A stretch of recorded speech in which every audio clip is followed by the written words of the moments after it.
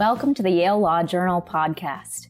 My name is Kaveri Sharma, the Volume 131 Yale Law Journal podcast editor. On each episode of this podcast, I am joined by one of my journal colleagues to dive deeper into a piece published in Volume 131 of the Yale Law Journal. We speak to the author of the piece to explore their arguments off the page and bring in stakeholders and practitioners to the conversation to discuss the real-world implications of the legal scholarship published by the journal. This podcast is intended to be for anyone and everyone with an interest in the law and legal scholarship. Whether you're a tenured law professor or a high school student, we hope this podcast exposes you to the ongoing debates in legal academia and that you will enjoy listening.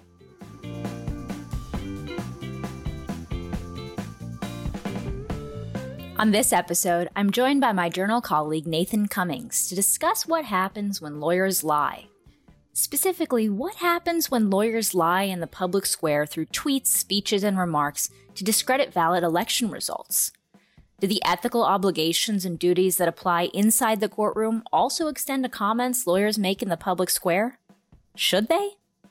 The jumping off point for this discussion is Professor Renee Knake Jefferson's piece in the Yale Law Journal Forum, entitled Lawyer Lies and Political Speech, in which Professor Jefferson argues that when a lawyer lies in the public square in order to sabotage valid election results, their words are not protected political speech under the First Amendment. In turn, she argues that when lawyer lies threaten our democracy, the duty of candor, or the ethical obligation to tell the truth in court, should extend to lawyer comments made in the public square. Nathan and I spoke to Professor Jefferson to discuss her piece, and we also got to speak to David Fink, an attorney who represented the city of Detroit in the 2020 election litigation, to discuss the real-world implications of lawyer lies during that election and how to prevent this type of conduct in the future.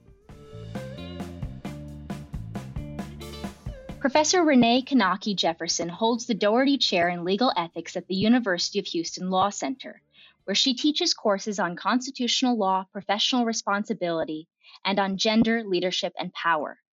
She is an internationally recognized expert on professional responsibility and legal ethics, and has written multiple award-winning casebooks on ethics and leadership in the legal profession.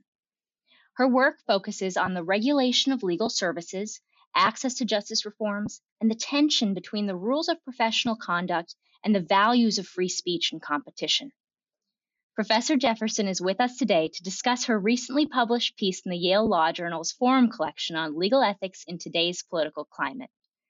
Professor Jefferson's piece is called Lawyer Lies and Political Speech, and we are delighted to have her with us today. Thank you for joining us, Professor Jefferson.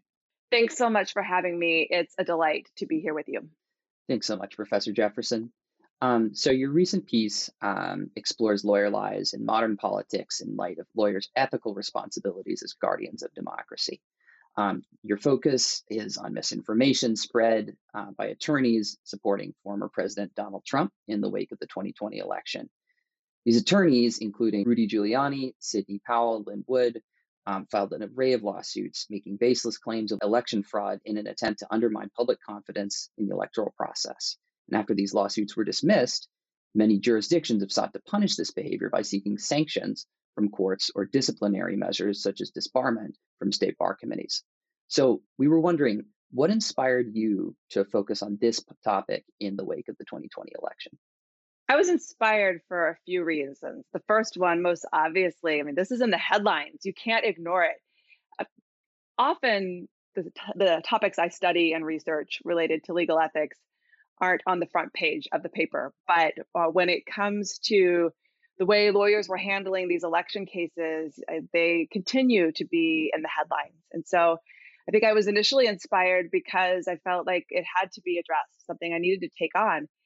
And related to that, I think there's a really interesting tension that this topic reveals, in that there are times where ethics rules actually permit lawyers to engage in deception and even lie. In fact, one might argue that to provide competent representation, a lawyer sometimes has to lie and is allowed to do so under ethics rules. For example, in the context of negotiations or in certain kinds of investigations, deception actually leads to justice.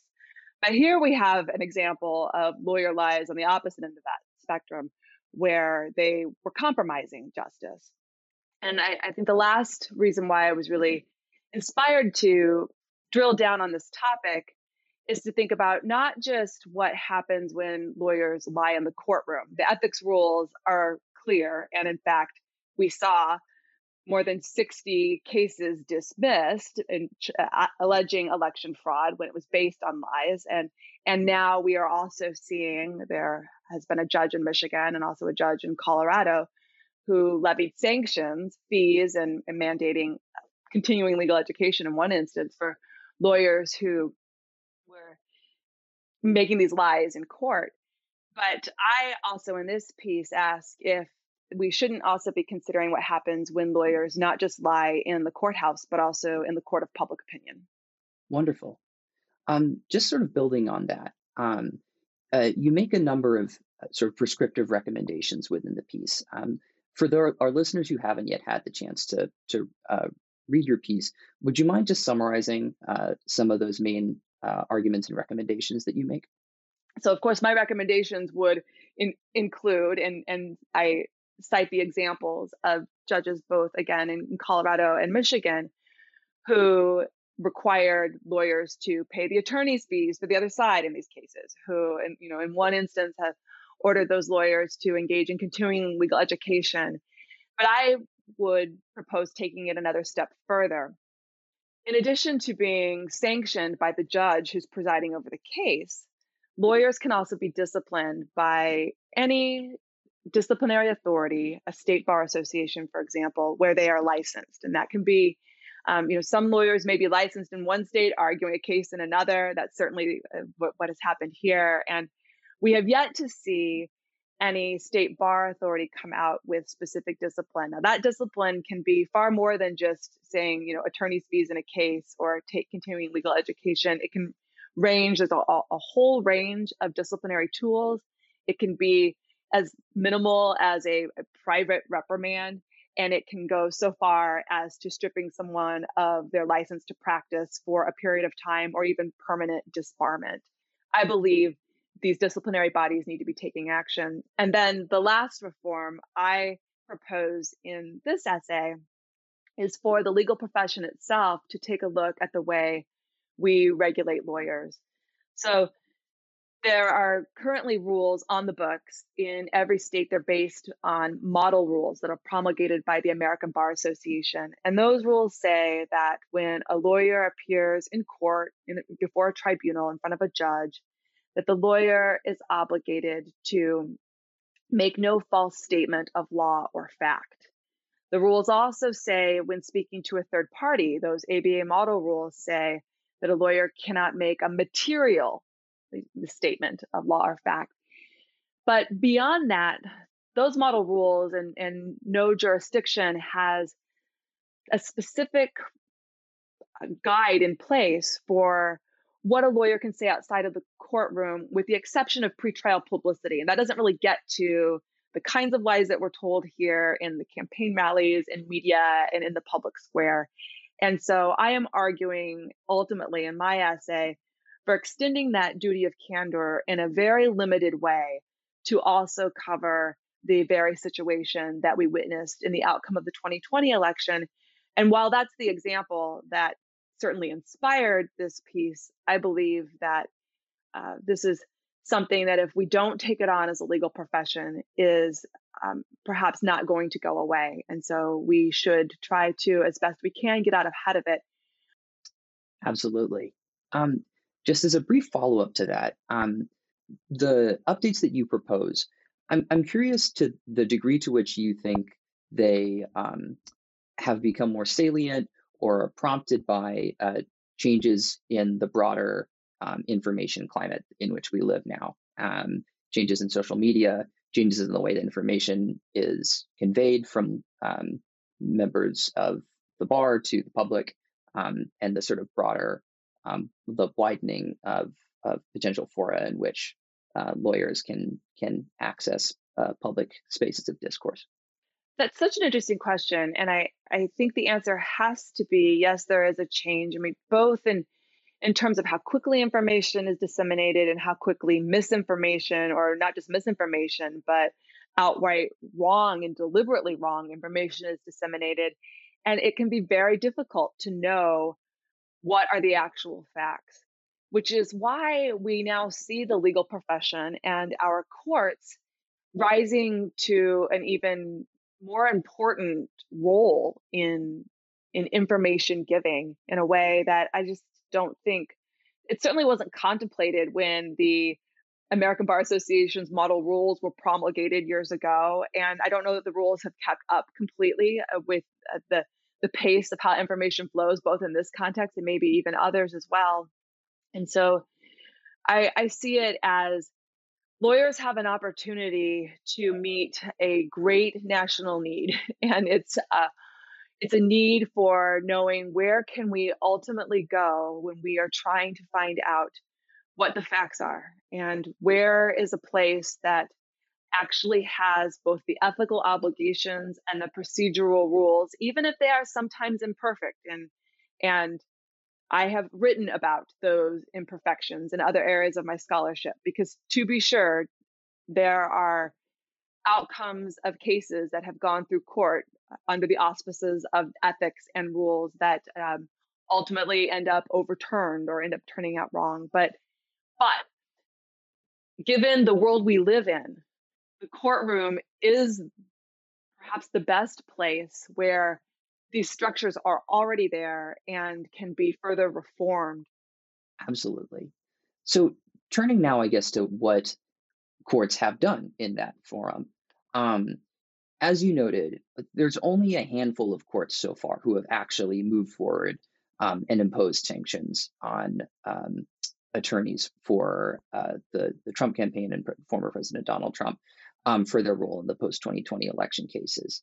And more generally, another point that you note in your article is that empirical studies have found ethics codes tend to be under-enforced, and serious sanctions aren't usually granted by courts. So I'm curious, why might that be? Why might some judges be reluctant to sanction lawyers for lies designed to sabotage valid election results? You raise a really important point, and that's the under-enforcement of ethics rules in general. And let me be very specific here. There are several reasons for under-enforcement. Part of it is driven by the fact that each state has its own disciplinary body, and so there's not necessarily a lot of uniformity. It can be driven by resources. Some states have more resources to investigate and to sort through these issues than others. It can be also the reality that lawyers are it's lawyers policing themselves, right? And so one critique is that lawyers may be less reluctant to enforce or to impose as harsh of a punishment as they might because it is a member of the profession. Now, we can talk more about whether or not I think that's a good thing. I actually do think it's an important component of lawyer independence, but it can lead to that issue of under enforcement. And so I think that's part of the tension here. And then the last thing I will say about under enforcement, and it kind of relates to whether it's a good idea to have lawyers guarding the henhouse, so to speak. There is a lack of transparency. So every state handles their lawyer discipline system differently. One thing that is probably true of all of them, even though they are all somewhat different, is that they could all be improved with more transparency. Even for someone like me, a legal ethics scholar who studies this, it takes a lot of work for me and for the wonderful reference librarians that I work with at my university to track down what's happening in a discipline case. It involves phone calls. It's not publicly available. It's difficult to search the records. Often you can't get specific information about an attorney, even if you have their name and you have enough to track it down.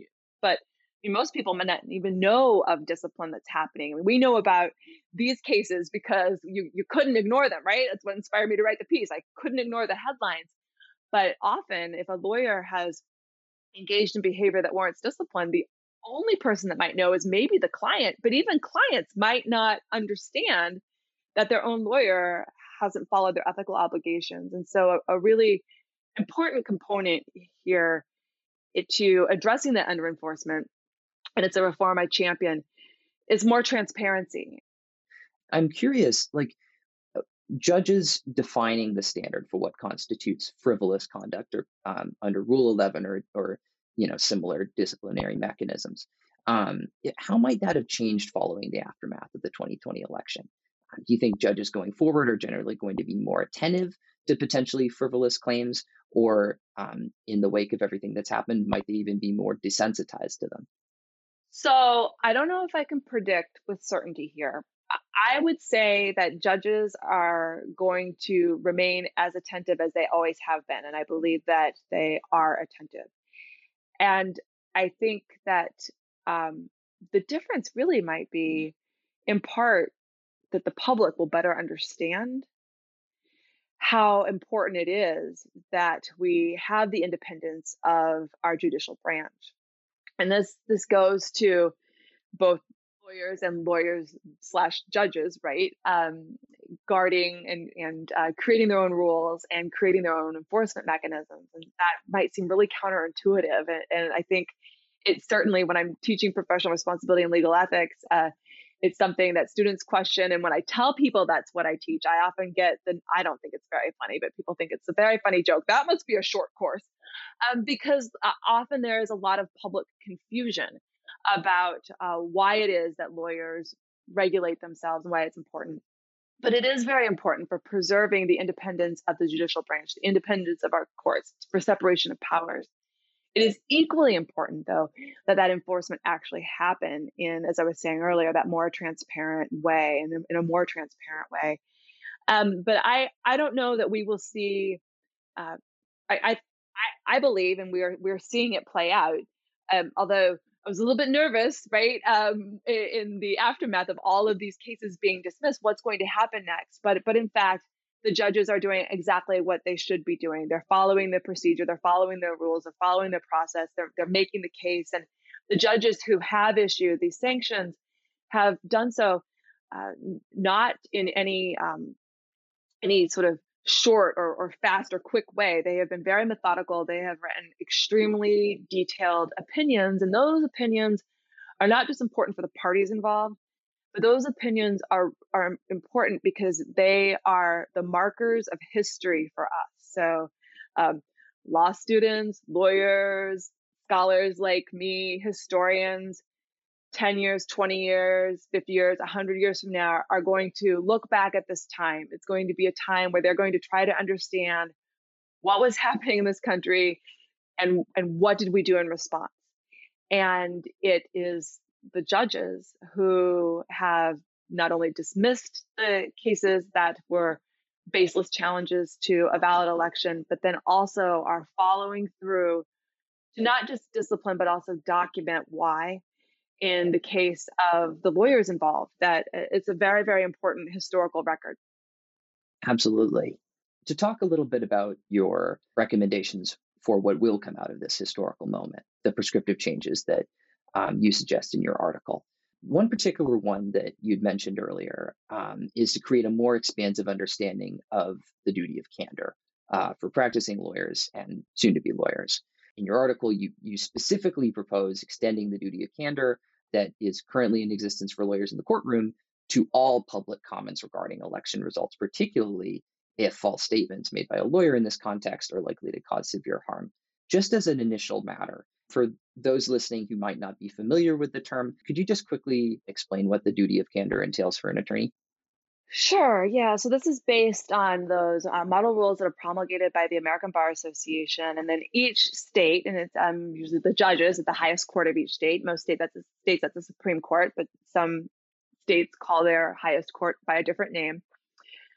Those rules are adopted and actually enforceable then on the state level in that way. But generally speaking, states follow the ABA's model rules, and the model rules tell us, with respect to the duty of candor in the courtroom, that a lawyer is prohibited from making any false statement of law or fact to a tribunal. Tribunal means a judge, or in a courtroom setting, courtroom-like setting. Lawyers are also prohibited from filing frivolous claims.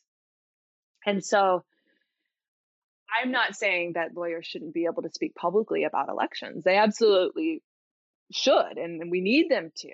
But my proposal would just extend that same duty to the court of public opinion, if you will, or to the public square. So if a lawyer is making false statements of law or fact that go to the validity of an election, and they would not be allowed to make that statement in the courtroom, my proposal would say that they can't make that statement publicly to the media as well. And I realize that that is a proposal that will probably get some pushback, right? There, certainly as a private citizen to place that kind of restriction on someone under the First Amendment, that wouldn't fly. But lawyers have heightened obligations. And in fact, there is a fairly extensive precedent from the United States Supreme Court, prior cases where the court has upheld limitations on lawyer speech. And so I put that proposal out there under the umbrella of this prior precedent. No case is precisely on point, but there is at least something to be built upon here. And the last thing I would say about that with respect to the duty of candor, again, I want to emphasize it's not that a lawyer shouldn't and can't speak publicly in this way, but when we think about the context of an election, that is a fundamental bedrock aspect of our democracy. And so it might not be appropriate to extend that duty of candor to every topic. But when we're talking about the fundamental essence of upholding how our democratic government runs, I think it's at least appropriate for us to be having the conversation about whether or not we want to extend the duty of candor in this way. Where do you draw the line between what a lawyer can do in their private capacity as someone passionate about our democracy and reforms for our democracy and speech that could perhaps influence an election in some way? And my concern or fear is that much of all speech related to elections nowadays can be construed as influencing an election in some way. So where would you draw that line with your proposal?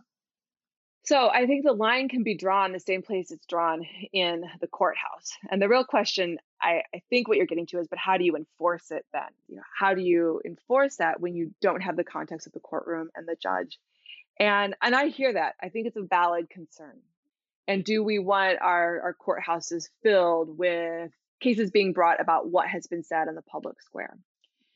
And to that, I actually, in the essay, I sort of leave that for another day. But we're in the podcast now. We're not in the essay. So I won't just leave it for another day. I will say a couple of things. So the first one is, this certainly wouldn't be the first time where an ethics rule was put on the books that was difficult to enforce. And so I actually think that there is some value in, even if it's an aspirational rule ultimately, because again, I believe that having an aspirational rule has some value. If for nothing else, it's a signaling mechanism. It maybe is an internal cross check, and it does say to the public that we as lawyers are thinking about this, we care about this, and we believe that this is something that we should strive for in our ethical obligations. But I also think that it's entirely possible that it could be enforced. So I definitely see both sides, and I think that you have hit a really important and nuanced point in your question. But I don't think that's a reason for us not to have this conversation. I don't think that's a reason for us not to consider if there isn't room in the rules of ethics that already prohibit the lawyers from making these kinds of statements in the courtroom, already prohibit lawyers from making material misstatements to third parties, already prohibit certain kinds of statements that lawyers can make in the pretrial context that might prejudice a case, if there isn't also room to consider the kind of obligations that we are talking about here. Thanks so much. I had another follow-up question related to implementation of extending the duty of candor. I mean, so as you've noted, different jurisdictions approach ethics differently, and yet elections are a national issue. So in terms of pushing for this kind of sea change in how the legal profession writ large conducts itself, what does it look like for one state to apply an expanded duty of candor differently than another, say, or a different jurisdiction? Would it still be effective at curbing the kind of national election fraud that we saw in 2020? Great question. And so it's difficult, and it's not just in this context, but in any time there is a reform to the model rules, and that's typically where something like this might occur, right? So the American Bar Association can decide, okay, let's say they decide yes, but I don't think it would happen this easily. But let's say they decide, yes, Professor Jefferson, we love your reform.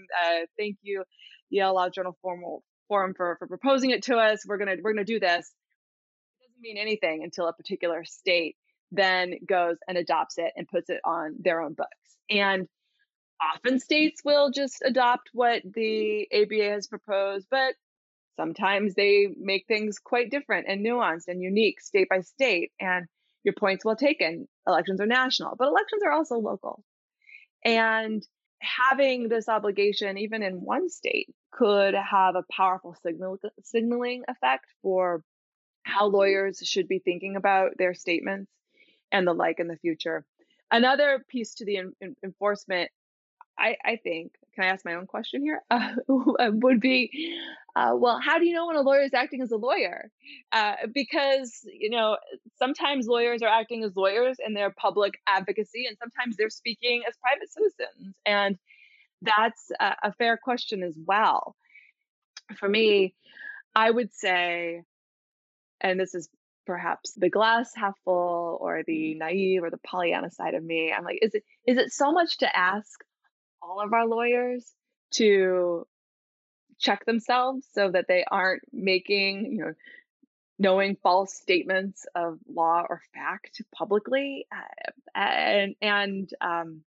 So I would say it should apply to anyone who is a lawyer, whether they're acting as a lawyer or not. And on that, I would just say that that's not such a crazy proposal on my part, because when we have seen discipline for lawyers who have lied, they are lawyers who have lied not while they were practicing law in the political sphere. The perhaps most famous, and this happens to both political parties. I know we've been talking about lawyers from the Trump administration a lot, but I want to make it really clear that this is an issue that is not a Democratic issue or a Republican issue. It is it's not just an issue for Democrats or Republicans. It is an issue that can happen across the lines. President Clinton gave up his law license in the investigation that was ensuing related to discipline that would be warranted after he committed perjury in the Paula Jones litigation. And President Nixon, he lost his law license in the wake of the Watergate scandals. So there, on that, I think a lawyer, whether practicing law at the moment or not, should be held to the obligation of evidence-based verifiable facts. Awesome. So turning now to how some of those lawyers have been held accountable. So as you mentioned earlier this year, Michigan District Court Judge Linda Parker imposed severe sanctions on 9 attorneys who attempted to undermine the 2020 election, including Sidney Powell and Wood. The order included attorneys' fees for the defendants on the case, mandatory legal education classes, and then, as you noted, it referred the attorneys for potential further disciplinary action by their respective state bar authorities. So, this is one of the highest profile, if not the highest profile, post-2020 verdicts on sanctions. And I'm curious as to get your take on it. How might the order serve as a model for other sanctions cases involving election misinformation? Are there ways in which you might feel it might have gone too far, or ways in which you wish it might have gone further? As a companion segment with this episode, we're going to be speaking with one of the lawyers who helped the City of Detroit Law Department argue for sanctions in that case. I'm curious what ethical concerns, if any, are raised by that practice when lawyers self-police within the profession. Do you think that the benefits outweigh the potential harms? And what other thoughts might you have? So lawyers are ethically obligated, actually. This is also another shocking legal ethics rule when we come to it in my professional responsibility classes. Like, in addition to having to make sure that you're meeting all of your own ethical obligations, at least under the ABA model rules and in many states, you have an obligation to report the unethical conduct of a colleague. So even if you are the most ethical lawyer ever, if you fail to report the unethical actions of another lawyer, you could find yourself subject to discipline. That's pretty unusual, but it has happened. And so certainly there's no ethical issue in a lawyer coming along that way and reporting or following up on a behavior that is violating ethics rules. Related to that, we touched on it earlier, but I'll just be clear here because I think that this question puts it in a slightly different light. Should we be doing more? Should there be more to check the behavior of lawyers than just lawyers policing each other or judges policing other lawyers? I don't really love the word policing for that, but monitoring the ethical commitments and making sure that they're being met, shall we say. And so on this, I have said it before, but it bears repeating, transparency is key. Transparency can be the real remedy. I'm often asked, well, should we punish lawyers more harshly? Is that the goal of punishment? Should we take away their law licenses permanently? And in some instances, that is exactly what is warranted. But at the end of the day, the goal isn't let's punish the lawyers. The goal is let's have a justice system that works. And transparency can be transformative in that way. What would more transparency look like? Easily accessible, free, searchable databases with the appropriate amount of information available so that a client can find out whether or not a lawyer has been disciplined in the past, so that the public, even if the public couldn't generally find out the name of every lawyer, could at least learn the kinds of things and, importantly, the kinds of behavior that was sanctioned. And lawyers themselves would benefit from that too, as would maybe even judges as well. So sometimes it's difficult if you're not in law school or teaching the topic like I am to be thinking about every rule that applies. And so there's a huge educational value in that transparency component too. Wonderful. I'm going to ask one more quick question just to close things out. How can we as law students think about promoting this kinds of culture? What kind of changes can we advocate for on our campuses and in our communities going forward as the next members of the legal generation? I really appreciate that you asked that question. And part of it is doing exactly what you're doing right now. So a podcast like this takes words that I wrote on a piece of paper. Well, they start on a piece of paper, then they end up in my laptop, right, and going out into the world in an essay. But an essay that maybe not everyone would have picked up and read, but perhaps they will now think about these issues because they're hearing about it in this context. And so a big thing that law students can be doing is thinking about how to get this topic out in conversation. And wherever you fall, whether you agree with me or not, I hope we all can agree that we need to be talking about what happens next for lawyers in the face of seeing such extreme cases of lies that were supporting cases that were completely dismissed and now are sanctioned. And it's a critical conversation to have. So we need podcasts. I don't know what else we need. TikToks. We need more of that. We need more of the conversation to bring it beyond just the legal community too, out into the public. And beyond that, I hope that my fellow members of the legal profession will at least consider whether or not we need to have more guidance in our ethics rules for information that lawyers disseminate. If it is not good enough for our courthouse, then why is it good enough for the public out in the public square? And if we can't answer that question, that's where I think we have a huge responsibility to figure out why. If a lawyer cannot say something in a courtroom, then why is it appropriate and when is it appropriate for them to say it elsewhere? Well, Professor Jefferson, we really appreciate you joining us for this conversation in the virtual public square. And I think with that, we'll close it out. So thank you so much again for joining us. We really appreciate it. Thank you. It was great to be here. And you can read Professor Jefferson's piece in the Yale Law Journal Forum collection on legal ethics in today's political climate. It's called Lawyer Lies and Political Speech. Thanks, Professor. Next, Nathan and I got the opportunity to take Professor Jefferson's arguments off the page and into the real world. We speak to the lawyer who represented the city of Detroit in litigation brought by former President Donald Trump to discredit the results of the 2020 election in Michigan. David H. Fink is the managing partner of the law firm Fink Bressak. He has over 40 years of experience litigating complex, high-stakes civil cases. In 2020, Mr. Fink represented the city of Detroit, defending against a suit brought by the Kraken team of lawyers who represented former President Donald Trump in lawsuits seeking to decertify the result of the 2020 presidential election in Michigan. After dismissal of that suit, Mr. Fink successfully argued a motion for sanctions that resulted in one of the highest profile penalties against Trump's lawyers to date, including attorney's fees, mandatory legal education, and referral for potential disbarment. Thank you so much for joining us, Mr. Fink. Thank you for having me. Thank you so much for joining us, Mr. Fink. So just as an initial matter, could you share a little bit about your experience in the courtroom dynamics of litigating these kinds of sanctions motions? What kind of factors go into a judge's decision about when and how to award sanctions, and what strategies do you use in briefing and arguing for these motions as a litigator? That's a tricky question to ask a lawyer. We have a lot of theories about what judges consider, but we only know our strategy. Generally, most cases, we do not file motions for sanctions. It's not standard by any measure. In most litigation, there are legitimate differences of agreement on both sides.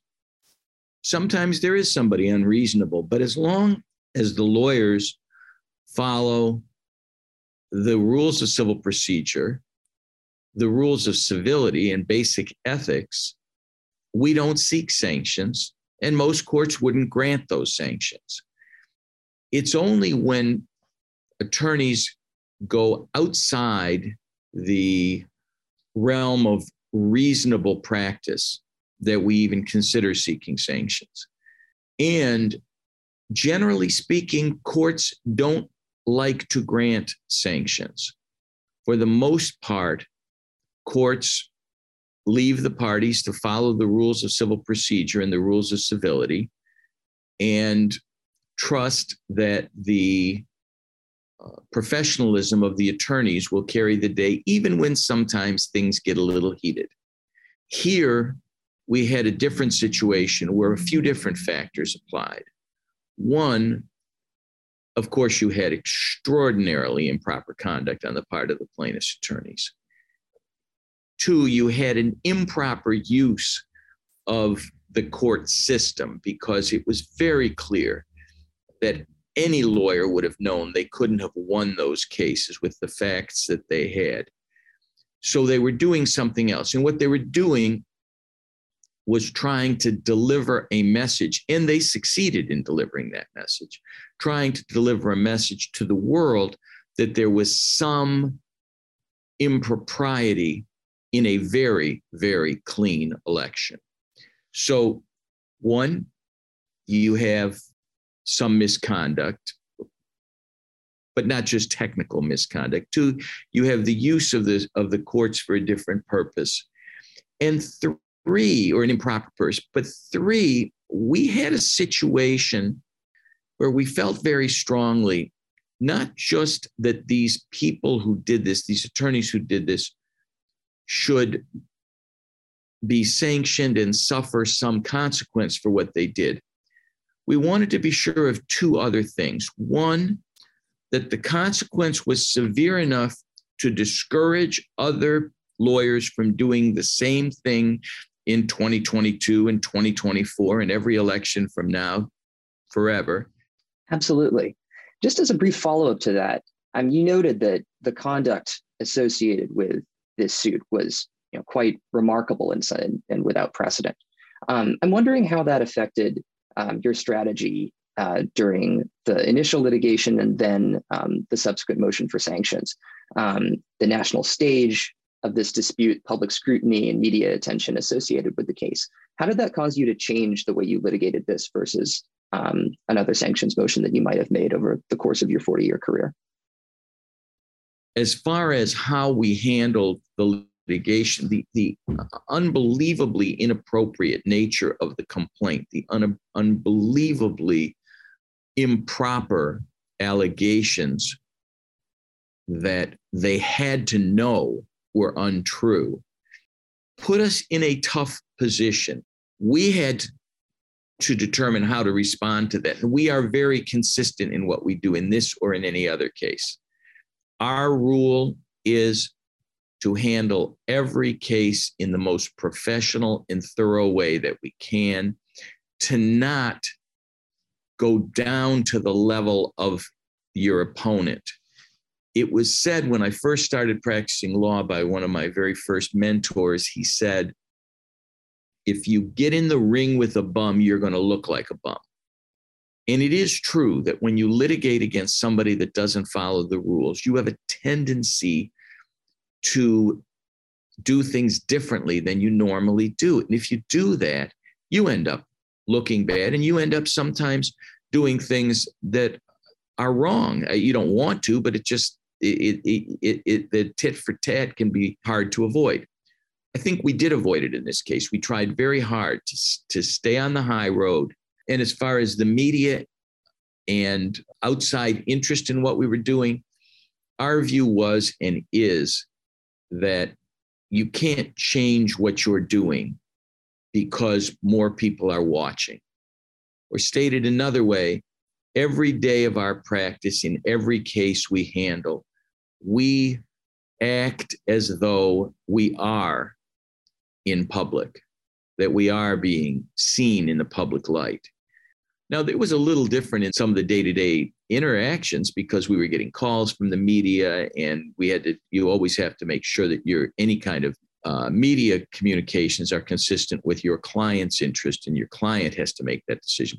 Some lawyers can become confused and think that the media is about them. It's not about you. It's always about your client. It's always about your case. Now, regarding the sanctions, the interest of the public in what we were doing did play some role in the sanctions, not in our seeking the sanctions, except in a very odd way, because these cases were intended to deliver a message to the public, a false message to the public. So we did think that part of our defense should include the truth. The more they lied in public, the more we felt we needed to tell the truth in public. And so in that regard, this case played out more publicly. And for the sanctions in particular, we needed, because the purpose of the sanctions was in part to deter future bad conduct by others, we did feel that it was important to be sure that the media understood why we were doing what we were doing and what was important. We did not want this to become the story that it's just the city of Detroit trying to get their money back, because it wasn't that. We're happy to get our money back. That's very important for my client, but it wasn't the most important. And the judge understood that. And she wrote, a brilliant opinion. Absolutely. And just going off of that last piece, Judge Parker's order is, to date, one of the few significant sanctions orders that have been handed down against Trump's legal team. Do you foresee more of these coming in the future? Do you think that this order is going to serve as a model for proceedings in other jurisdictions? Do you think that one high-profile national ruling like this is sufficient, or do you think that more needs to be done in order to achieve those sorts of deterrent effects that you've been talking about? There are not a lot more opportunities for sanctions. We had a couple of other cases in which we sought sanctions, and the courts, understandably, in the context in which the sanctions were requested, which was right in the heat of the litigation, the courts decided not to get involved in that and chose not to issue some sanctions that we sought. Almost all of the cases nationally, after their dismissals, the defendants did not seek sanctions. And it isn't something that we can wait and do afterwards. You have to do that very promptly. In most cases, there's exceptions, but in most cases, you have to move very promptly. So no, I don't expect a lot more. I do, however, expect continuing ramifications from the various pending grievance matters, most of which, by the way, are very confidential. And so we don't even know what the status of those are. But it's our hope and expectation that the various grievance authorities or disciplinary authorities will go forward, and ultimately you will hear more about it. But for now, just to be clear, I don't think there's any other case in which those lawyers have been ordered to take continuing legal education on two subjects, by the way. One, election law, which they clearly didn't know, and two, the proper rules of pleading, which is pretty unusual, but appropriate here. But it was an unusual decision and a very good decision the judge made. And I don't know how many other grievance referrals there have been. I'm not sure that there have been others. So this is unusual, and I don't know of another case that's likely to advance to this point. I hope there is, but I don't think there is. Can I just ask a very brief follow-up question as to why you think that might have been? Why were other attorneys handling similar matters? Why might they have been reluctant to seek sanctions? Generally, lawyers are not comfortable seeking sanctions against their colleagues. There's nothing wrong with that. It's part of professional interaction is the likelihood that you're going to disagree with the professionals on the other side. And not every case deserves sanctions, even when an attorney has done something a little bit over the top, a little bit wrong, a little bit exaggerated. Maybe they believed a client they shouldn't have believed. But that doesn't mean that the individual is necessarily culpable. And even if they are a little bit, we all have to get along, because we're going to be back in court together again, maybe not with that same person, maybe with somebody else from that firm. And generally speaking, we don't seek sanctions. In this case, though, you had multiple factors that militated in favor of seeking those sanctions. One is, of course, the most important, is that this was a case in which the court's processes were being abused by lawyers who were misrepresenting facts in court, misrepresenting the law in court, and making it very public while they were doing it, and doing it to achieve the most extraordinary remedy. The court referred to the relief sought as being breathtaking in its scope. And it was. They were literally asking this court to silence the voice of 5 million voters. They literally were asking the court to overturn the democratic process, and to do so with nothing but nonsense. Honestly, I don't think I've ever been involved in any case where the stakes were as high as they were here, and where the practice was as low as it was here. So it cried out for sanctions. The Yale Law Journal recently published a piece by Professor Renee Knake-Jefferson called Lawyer Lies in Political Speech. And one of the most significant systemic changes that Professor Jefferson proposes is to extend the duty of candor that lawyers are currently held to in courtroom proceedings outside of the courtroom, to encompass all public comments regarding election results, particularly if they're likely to cause severe harm. So we were curious, as a practitioner, what are your reactions to that proposal? Do you think that this would be effective at preventing the kind of ethical abuses that were perpetuated in the wake of the 2020 election? I haven't seen the proposal or looked at it in any detail. I just hear what you're telling me right now. I mean, it raises immediately some concerns about the First Amendment. There has to be a significant difference between what a lawyer can say in a courtroom and what a lawyer can say when they're not in a courtroom. When you walk into the courtroom, you do give up some of your First Amendment rights. And the corollary of that is, as an attorney, you should have the same First Amendment rights that other people have when you're not in a courtroom. So I'm not ready to say that an attorney should ever be sanctioned for saying something outside of a courtroom that isn't true. I think that would be a very dangerous and difficult thing to implement. Now, that said, do I think that a lawyer has responsibility for what that lawyer says about his or her pending litigation? Absolutely. I think that when you're in a case, when you're pursuing a case, that the public statements that you make about that case can be and should be considered by the court when the court is considering sanctions. And to be clear, in this case, we didn't need a new rule. We did tell the court about some of the awful things that were said by these lawyers, and some of the awful things that were done by these lawyers outside of the courtroom. And there's no question that the court did consider those as an indication of what was being intended. And also the court considered that in the context of what were the consequences of their behavior, because in this case, the behavior played out in this public forum and had public impact.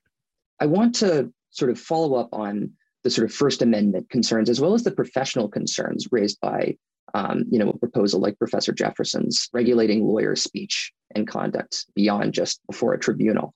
As a practitioner, you're well aware of this. Lawyers are frequently required to make statements that aren't strictly true in order to act in their client's best interests. At the same time, there's this very interesting tension with a matter like this, where lawyer speech is used to undermine the democratic process. So I'm curious if you see any way to draw that sort of line, either from a professional or a First Amendment perspective. Well, I have to say I have a serious problem with your premise. I don't believe that lawyers are required to say things that aren't true. I don't think that it's part of being a lawyer that you ever tell a lie. I don't believe that. I think that's something that's commonly thought. I think a lot of people who aren't lawyers think that's true. And unfortunately, some lawyers might think it's true. But I can't think of any circumstance in which, as an attorney, I have ever thought it was appropriate to lie. When I was in school, they had just started professional responsibility classes. Not that they started professional responsibility, but that was the beginning of the classes. And I remember we spent a tremendous amount of time on the question, you have a client who tells you that he wants to lie on the stand, what are you supposed to do? And there's all kinds of different answers. In the end, the actual ethical answer is you're supposed to put that client on the stand if they demand being on the stand and just say, tell us your story and stop. You don't lead them with questions. You don't ask them questions. You just let them tell their story because that's the story they want to tell. But if you actually know they're going to lie, if you know for a fact what they're saying is a lie, as far as I'm concerned, you don't even put them on the stand. You have to withdraw. And many lawyers do. And it is not as unusual as you might think for a lawyer to withdraw from representation because their client is asking them to advance things that aren't true. This is not a game. This is real life. And in real life, you don't lie. That's simple. Absolutely. One other thing that came up in the course of our conversation with her was this interesting space that exists for lawyers specifically who occupy spaces other than the practice of law. Lawyers who have public roles as politicians outside of their profession in the legal world. And just to briefly follow up on this line of questioning, do you see a way to draw that line as to when a lawyer is speaking in their lawyerly capacity versus in their public capacity? Is it separable at all? And to what extent are statements made in one or when the lawyer is wearing one or the other hat still relevant before a court? It is a rare circumstance that there's any interplay between what an attorney says outside of the courtroom and what they say inside of the courtroom. Generally speaking, the fact that an attorney is expressing an extreme opinion on a subject really has no bearing on what they do in the courtroom. The judge just looks at what's presented to him or her in the courtroom. The judge just looks at the pleadings and the arguments, the motions, the testimony, the documents in that case. It's unusual for the court to go outside of that. And in this instance, where there were games being played and where they were using the courtroom as a public relations tool, as one lawyer said, this lawsuit was not a lawsuit, it was a press release with a filing fee. And while that's a good soundbite, it understates the harm that could be caused, but it does give some message of what they were trying to do. So I wouldn't turn the practice of law on its head and put the First Amendment in jeopardy by trying to create general administrative rules to address a very specific and unique problem. This was unprecedented, really unprecedented. I was involved in the 2000 recount, and I was down in Broward County in Florida, counting ballots, working at the canvassing board with the hanging chads. I don't know if you guys are, it was obviously, you were very young, but the litigation then was straightforward. Now, I disagreed with what the Republicans were doing, and I disagreed with the relief that they sought. I disagreed with the things that they said and did, but their out-of-court statements did not drive what happened in the court at all. And nobody was using those cases for any purpose other than what they went in for. They went to get a stay. They went to get an injunction to stop the recount. We filed suits to do other things, but everything was always what the courts were for. What happened in this case was the courts, in 60 lawsuits, the process was being abused. And when you look at abuse of process doesn't mean you are wrong in seeking the relief you seek. It means you're using the process in a manner for which it was not intended. That's abusing process, is when you use it for a purpose other than that it was intended for. And clearly they abused process here. They did, because they were filing cases not because they could win. They were filing cases to send messages. And out-of-court statements became relevant here because they importantly colored what was happening. I'm going to give you a very important example for what was important to us. The plaintiffs decided, when we had a motion to dismiss, and it was fully briefed, they waited till the very last second before it could be argued, and they said, we voluntarily dismiss our case. Okay. Now, there's a couple of issues there. The first issue was they don't get to do that. We are able to keep the case alive for our purposes. But more importantly, when they did that, they had an appeal pending in the Sixth Circuit and a petition for writ of cert pending in the United States Supreme Court. When they contacted us and said, well, will you agree to dismiss? We said, are you dismissing your appeal? And local counsel said, yes. So the next day we said, we haven't seen the dismissal yet. And local counsel said, Sidney Powell is preparing it. But we still didn't see it. And we told the courts, they said they're going to dismiss. We haven't seen a dismissal. Then, over a week later, Sidney Powell made a public statement. I think she did it. It might have been a tweet. She may have been barred from Twitter by then. I don't remember. I just don't know. But it was in some kind of social media. She made a statement that don't believe people when they say the case is over. The Supreme Court hasn't ruled yet, and it's scheduled for hearing. So that out-of-court statement was relevant when we came back to Judge Parker and said they didn't dismiss the case. They told you they dismissed the case and they shouldn't be responsible for anything that happened after that date of dismissal, but they were trying to take advantage of the case. And the proof we had wasn't that they had a pending case, so they did, that the writ hadn't been dismissed. But any kind of argument can be made that maybe they didn't have to dismiss the writ, but that she made a public statement that the case was still alive. Now, that wasn't a public statement about the facts in her case. That wasn't a public statement about the law in her case, that was a public statement about the procedural posture of the case.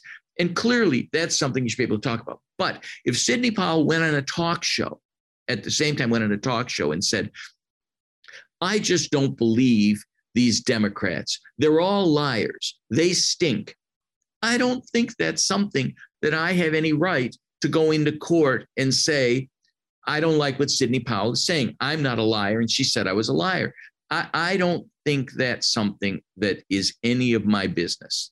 Once they talk about the case, once they make reference to the case, it's very pertinent. And any misrepresentation about the case absolutely should be subject to sanctions and considered by a court.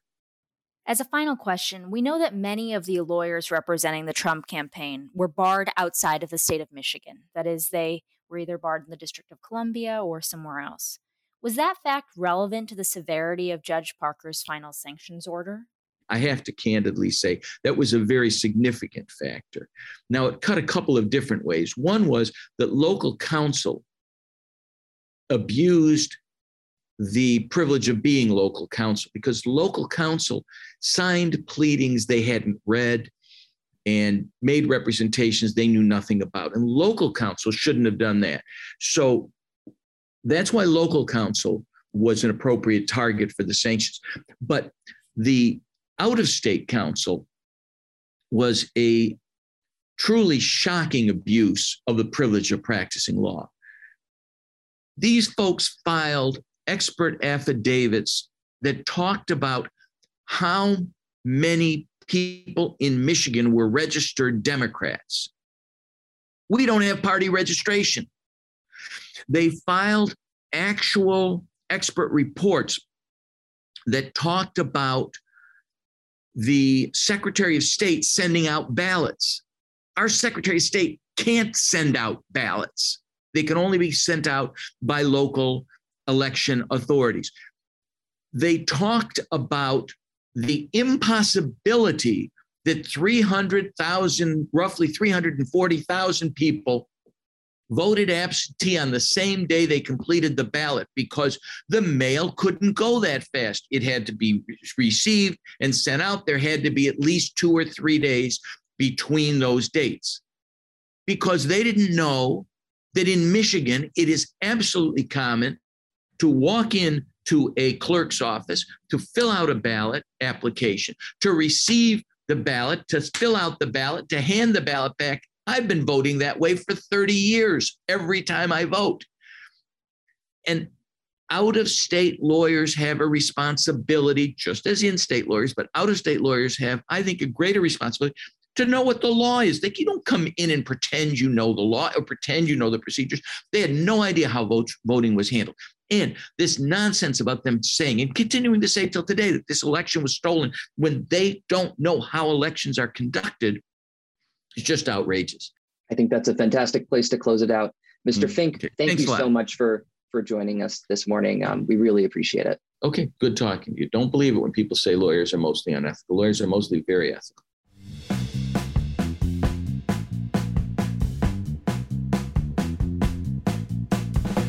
The Yale Law Journal podcast is a production of the Yale Law Journal. Thank you to Ryan McAvoy and the wonderful people at the Yale Broadcast Studio for making this production possible. If you like the show, don't forget to share it and give us a rating wherever you get your podcasts.